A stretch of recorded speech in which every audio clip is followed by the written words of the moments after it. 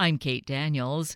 It's coming soon to your mailbox, and it is information about the 2020 census. Yes, a decade has passed, and it's time to get that proverbial finger on the pulse of the nation once again. To help us have a clearer understanding and to exercise this important task, we have with us Toby Nelson, who works with the U.S. Census Bureau. So here's good and important information that will help us take these important steps and complete the questionnaire when it arrives next month. Toby Nelson, good morning. Thank you so greatly for being with us today. Well, thank you so much for having me on. It's great to be on. This is really interesting and exciting because the census, the 2020 census is coming, and we have an opportunity for me, to be more informed, but really to inform everyone about this because it's a very important time of our lives. Is it each decade? I have lost track of that. Yeah, that's a great question. The decennial census definitely creeps up on people. Everybody's learned about it in school, and they're familiar with it from that perspective.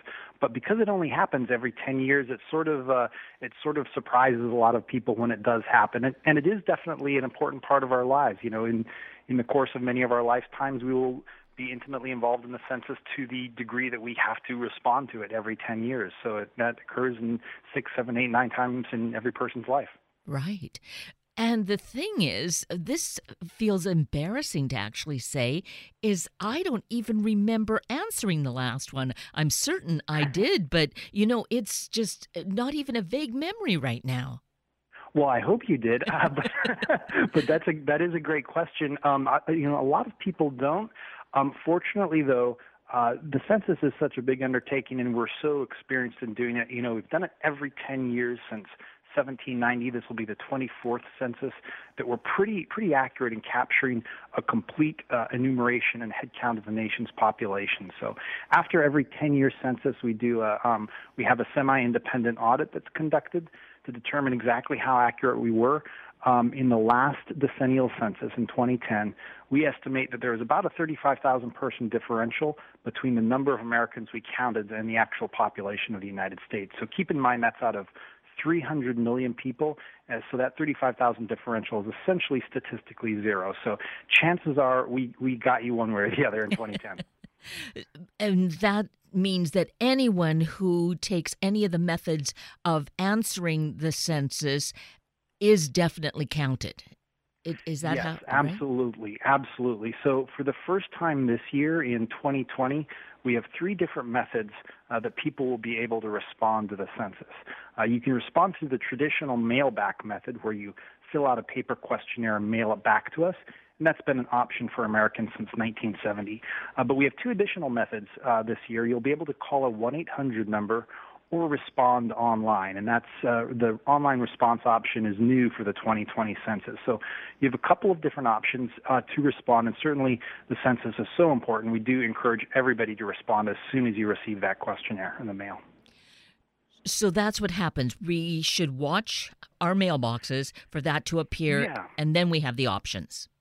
Yeah, so for 95% of Washington households in March, next month, you'll be receiving an invitation in the mail to respond to the census. And as I mentioned, we do have 3 different ways to respond online through the 1-800 number or the paper form.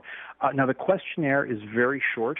It's about 10 questions, and we anticipate it will only take most people about 10 minutes to respond. Now, if you don't respond to that initial questionnaire through one of the 3 methods, we'll send you a reminder and then another reminder and so forth until early May. In early May, any household that has still not responded will be sending an enumerator to visit you at your home, and they'll keep coming back until they're able to make contact with you and get your information that way. Now, I should asterisk that. I said that 95% of Washington households will experience the census that way. There is a small percentage of the population, about 5%, that will be counted in different ways. So just to name a few examples, if you live in a very remote area where you have no regular address at your property, the first contact you'll have with us will be an enumerator who will drop off a paper questionnaire. So we have some some areas in Washington State, in Chelan County, in Okanogan County, Ferry County, even a few areas in eastern King County that applies to. If you're a college student living in a dormitory, you'll be counted as part of a separate operation that we call group quarters, which also counts, for instance, long-term residents of nursing homes and residential care facilities. So there are some specialized counting operations we have, but for 95% of Washington households, your first experience with the census will occur next month in March with that initial mailer you'll get from us. Okay, so we have that piece established, and I appreciate hearing about, some of those exceptions, which then brings to mind thinking a lot, because we do have such a large homeless population in this area. Yes. What happens there? Yeah, that is a fantastic question. So obviously counting the population of people experiencing homelessness is a priority for us. One of our sibling agencies, the Department of Housing and Urban Development, does a wonderful point-in-time survey every year in which they count the homeless population. We've taken a lot of learnings from them and some of their best practices and adopted it into our own counting practices for people who are experiencing homelessness. So in Western Washington, we've devoted 3 days at the end of March to enumerate the population of people experiencing homelessness through a operation we called service-based enumeration. So this is going to occur the last 2 days of March and April 1st, so March 30th, 31st, and April 1st. During the first of those days, we will be visiting homeless shelters and other residential locations where people experiencing homelessness may habitate.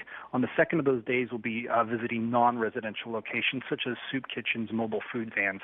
On April 1st, the third day of that specialized enumeration, we'll be visiting what we call transitory outdoor locations. These are locations where we know through past surveying people experiencing homelessness may congregate. Now, I think it's important to also note that there's really no one definition of homelessness. One could be experiencing homelessness but be living in, for instance, a friend's home or apartment. And of course, those persons will be captured through our regular enumeration operations. So while the census does not necessarily produce a count of the homeless population, we do absolutely include people who are unhoused in our overall national head count. So that's a very important and great thing to know that is happening. And therefore, as you mentioned, some of the homeless may be living with friends that we know people couch surf, that sort of thing. So would they therefore be captured in a person answering their own census form and saying there are actually 8 of us living in this household where maybe the family is 6 or 7? Yeah, absolutely. I think that's a common misperception that we see a lot of when people respond for their household. They might only include, for instance, family members. That's not what we want you to do. We want you to include everybody living in your household as of April 1st. Now, you'll begin to receive questionnaires at the end of March, but what we call our reference date for the census is April 1st. So when you fill out the census questionnaire, you want to ask, will this be my usual place of residence as of April 1st? And you should include anybody on the census questionnaire in your household for whom that applies. And another undercounted population, in addition to perhaps a non-relation staying in the home, are young children under the age of 5 particularly. A lot of households fail to include those young children in their census questionnaire, and we do really want to capture everybody. So even if you have a newborn baby you've just brought home from the hospital, they should also be included in that census questionnaire.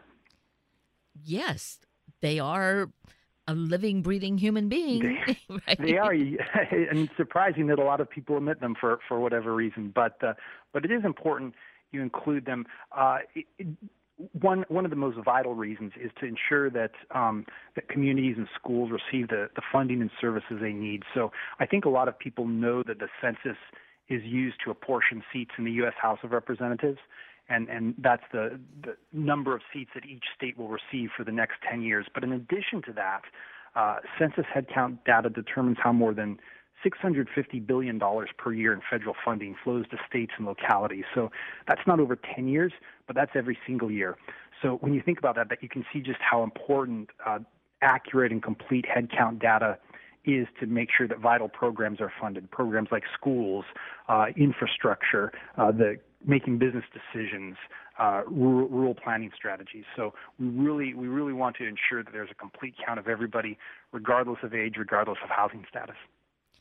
Which really leads to making the comment about the critical importance of this, where people might feel that, oh, this is, getting too much information about me, and, feel really concerned about that.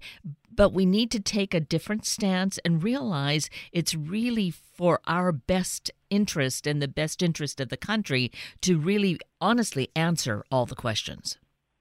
Yes, absolutely. That's entirely true. And when we transitioned to in 1970, I mentioned we began offering people the option to fill out their own questionnaire and send it back, which is a little bit of a departure of how we had done it since 1790, where we would always send an enumerator to everybody's house.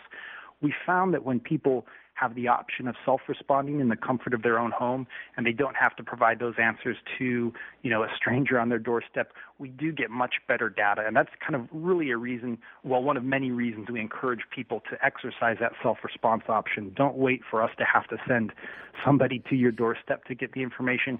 Just respond online via the mail or through that 1-800 number. Have you had that experience, though, where people have had some resistance to answering the census questions?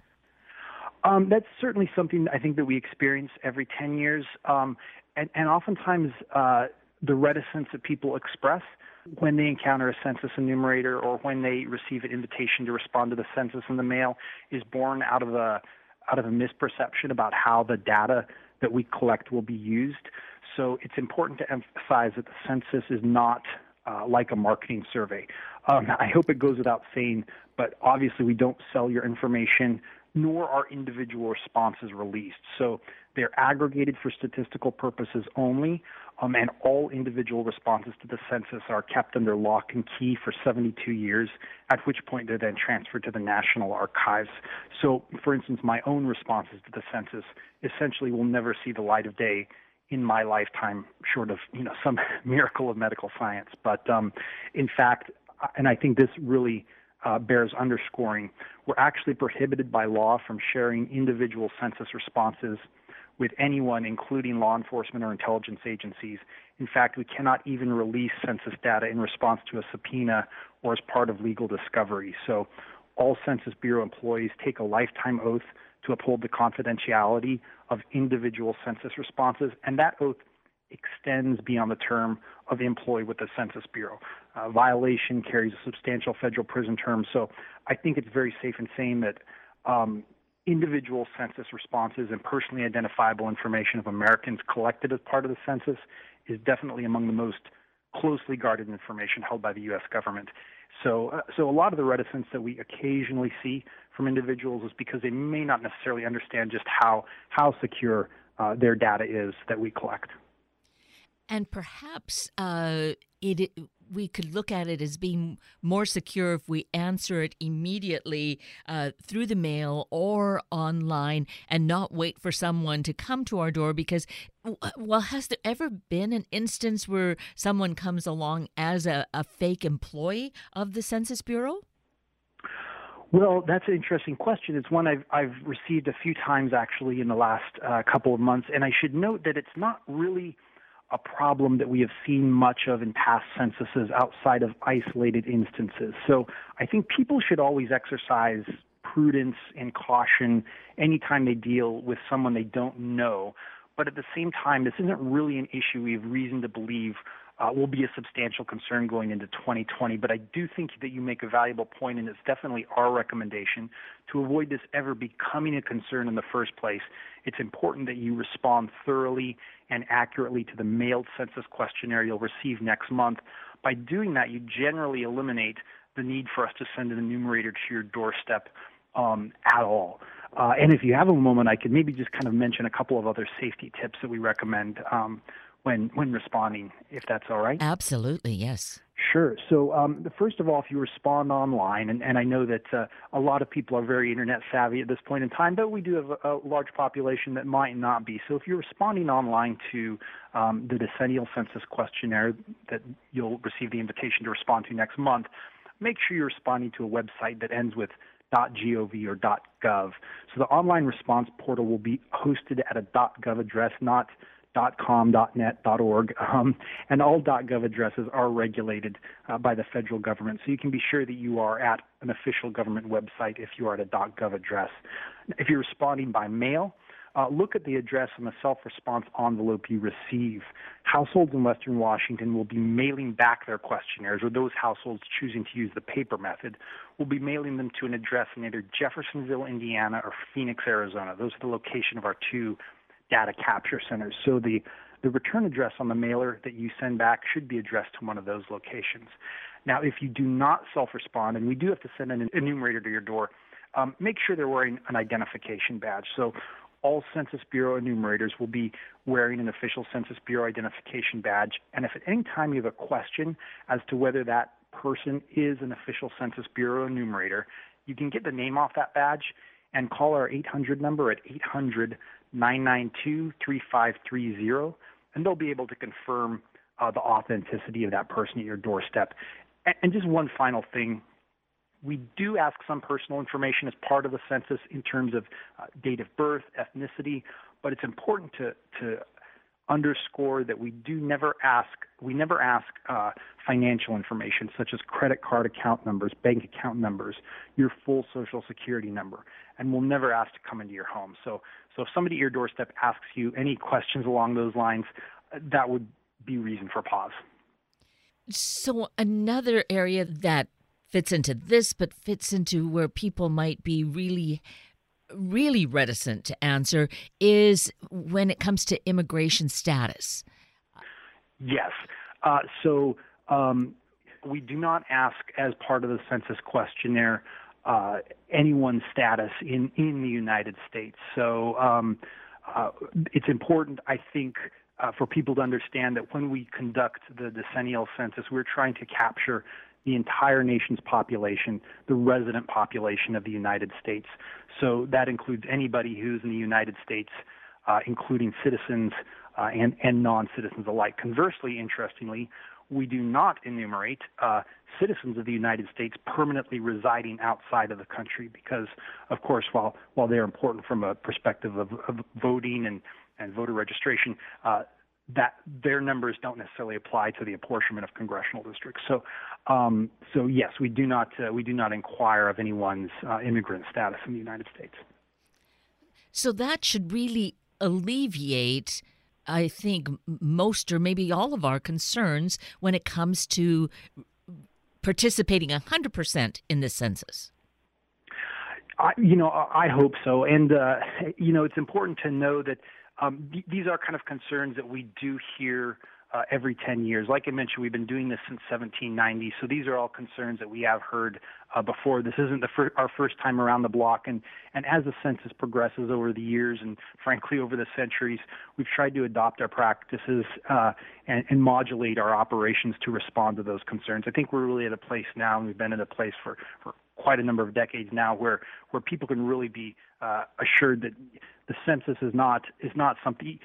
Quite often, we hear as citizens and consumers and residents of the United States various data breaches and issues with privacy. The Census Bureau has been dealing with personally identifiable information and the personal information of residents for well over 200 years, and this is not. We've never had any cases in which American information, the information of Americans, has been released through the Census Bureau. We have safeguards in place that really eclipse what you can see with marketing companies and things like that. This is not an area that we believe Americans should be concerned about. So in your experience, Toby, have you seen where different parts of the country they would get the gold star, they respond 100% and everybody's, doing exactly what they should be doing? Yeah. Right. We definitely have some blue ribbon areas just in Washington State. I will say that in 2010, I believe it was we had a community in Michigan that scored an 88% self-response rate. So that is the rate for the number of households that voluntarily self-responded to the census that we did not have to send an enumerator to. And that was fantastic. Now specific to Washington State, Washington State had about a 76% self-response rate, which was higher than the national average. The national average in 2010 was about 74%. So that's really fantastic. Washington State is above average. It's punching above its weight. And within Washington State, we definitely do have some blue ribbon areas. So Clallam County led Washington State in 2010 for self-response with an 81% self-response rate, which is kind of approaching, one of our national high points. Jefferson County had an 80% self-response rate. So we do have a lot of really fantastic areas in Washington that do a great job of self-responding. That said, there are always also areas that we need to work on. So Okanagan and Pend Oreille counties in 2010 had about a 52% self-response rate. That can be problematic because when we have a low self-response rate in a very rural area and we have to send enumerators into that area, it can be quite expensive for us. And by us, I mean the American taxpayer. It does cost more to send an enumerator door to door, and especially in a more rural area, than if people self-respond online through the 1-800 number or through the paper mail-back method. So, yes, overall, Washington State has done a fantastic job in past censuses, but certainly there are areas and communities that we really kind of want to try to get those numbers up a little bit in 2020. And so the people who are not self-responding in those areas or any area, is it because of reluctance, the resistance to answering questions from the government? Well, we find that hard-to-count populations can really kind of run the gamut of reasons why people aren't responding. So when we talk about hard-to-count populations, we often include recent immigrants who may not have a cultural familiarity with the census, persons with limited English skills, persons distrustful of the federal government, as you mentioned. Also, young adults, students, we often have a hard time getting responses back from, and that's also because they don't have a cultural familiarity with the census. As an adult, they have never actually had to respond to the census. It's always been their parents who have responded. So we have a couple of different programs in place to make response as easy as possible from traditionally hard-to-count communities. So just to name a couple of operations we have going on right now, for the first time ever, as I mentioned before, we do have an online response option. So traditionally, as I mentioned, one particularly hard-to-count community have been young adults. So by providing that option, we hope that we will increase the reliability of our enumeration of that group by providing a response option they find more convenient. We're also providing language support in 59 non-English languages. That's more than we've ever provided in any past census. It's more than we offered in 2010. So individuals have the option to respond in one way or the other in languages ranging from Chinese to Laotian, Ilocano, Spanish, Italian, German, American Sign Language. And third, we have a robust what we call a partnership program. So in Washington State, you're lucky that the Bureau has assembled 24 partnership specialists that really represent probably the most effective partnership program we have in the country. And so the partnership program consists of Census Bureau staff who work to develop alliances with corporations, community groups, churches, local governments, to get them to communicate the importance of the census to their constituencies. So we find that as a federal bureaucracy, maybe sometimes we're not always the best messenger for that. So when we can work with trusted third-party messengers to communicate the importance of the census, we find that we're able to get those response rates up a little bit higher. In fact, in Washington State, the partnership team that the Bureau has deployed in Washington State has been so effective that we've decided to cite our regional faith-based summit in Western Washington, and that will be coming up in this upcoming week. And so this will be an event that will be held in Tukwila that will bring together more than 200 faith leaders from California to Alaska, Hawaii to Nevada, and they'll all be assembling to discuss ways that they can mobilize their congregations to participate in the census. So, we realize that faith leaders are often the most trusted voices in their communities.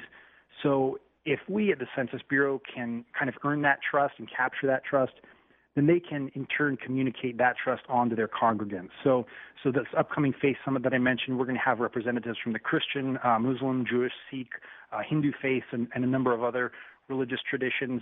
And in fact, Ron Sims, former King County executive, who's an ordained Baptist minister, will be delivering the keynote address at that summit. So our partnership program, the Faith Summit, the diverse language options that we offer, the online response options, these are all just a couple of ways we try to kind of capture those hard-to-count communities and put their minds at ease about the importance and reliability of the census. And as I think about that piece of it, I can see that there would be this trickle down, trickle across information to educators, to schools, because so often, the kids are the ones that know the language. They can take that information home to their parents who may not quite be grasping what's going on because, as you said, new immigrants to the country not understanding what's going on. This sounds like a really great outreach method that you have. Yes, we often have adopted a term that's employed by the military, the concept of the force multiplier, which we can contact or evangelize or get somebody on board who can then in turn spread that message out to a number of their own contacts and a number of their own people within their community who view them as a trusted voice. We can then kind of it's a domino effect that increases trust and increases responsiveness to the census. So the partnership program, this is, I believe, the third census in which we have operated, and we've had great success with it in 2010 and in 2000, and it's really shaping up to, in this year, in 2020, to really be a cornerstone of our overall efforts. Well, I feel really excited and positive about the fact that we're having this conversation this morning, Toby. well, so am I. It's not often that people do get excited about a dry topic like statistics, but this is, a very important civic duty. It's a public duty, just like jury duty. And so we're always happy when people do get excited about the census. Right, because we can see how each of us is critical to this and where we might find a way that we can pass on the message to encourage our friends and neighbors and community members. Yes, that's absolutely true. Like I said, we always get the best data when people self-respond, when we don't have to send somebody to their doorstep. And so as much as you can encourage your neighbors to self-respond, let them know that they're going to be getting that census questionnaire in the mail beginning next month, and encourage them to respond, to communicate how important it is for your community, for your city and county in terms of federal funding, in terms of its representation in Congress. That is always appreciated, and I think that message, we're trying to get that message out, and we found that we've, this year in 2020, we've had a very receptive public who understand the value of that data that we're collecting. So excellent. And of course, there's a lot more information, a wealth of information, if we go to your website, correct? Yes, absolutely. So the public can go to 2020census.gov. So that is a website we've set up specifically for the decennial census. So the Census Bureau's website is census.gov, but we have a special website specifically for the 2020 census where it's kind of a one-stop shop. People can get information about any aspect of the every 10-year head count. That's 2020census.gov. And, the reason we have the two websites, I think a lot of people are under the misperception that we at the Census Bureau, that they lock us in the basement of the Capitol and every 10 years they unlock it and we go out and do the census. That's not entirely true. The Census Bureau actually does produce more than 100 different statistical products, and we do this every year. In some cases, we produce data products every 3 months, every 6 months. Certainly, the every 10-year census is kind of our senior prom, but it's just one of a number of different data products we produce to support government operations. Really, it's fascinating. As you say, yes, statistics can be so dry, but when we see how it's so relevant to our lives and it's really a living organism, if you will, it is very exciting. Yes, it is. And I'm glad you're excited about it. We are excited about it too. And I think as people start to see some of that initial data come back, we'll be wrapping up counting operations in the end of this summer, and then by New Year's Eve of 2020, initial state headcount data will be released. And I think, that's always a time when people get excited to see how their state has performed and what their representation in Congress will be for the next 10 years. Really something more to look forward to. Well, this has been really so wonderful, Toby Nelson, to have you give us this time to inform and educate us. It's so critically important. So thank you so much for the work that you're doing. Well, thank you very much for having me, and we really appreciate you taking the time to talk. You're so welcome.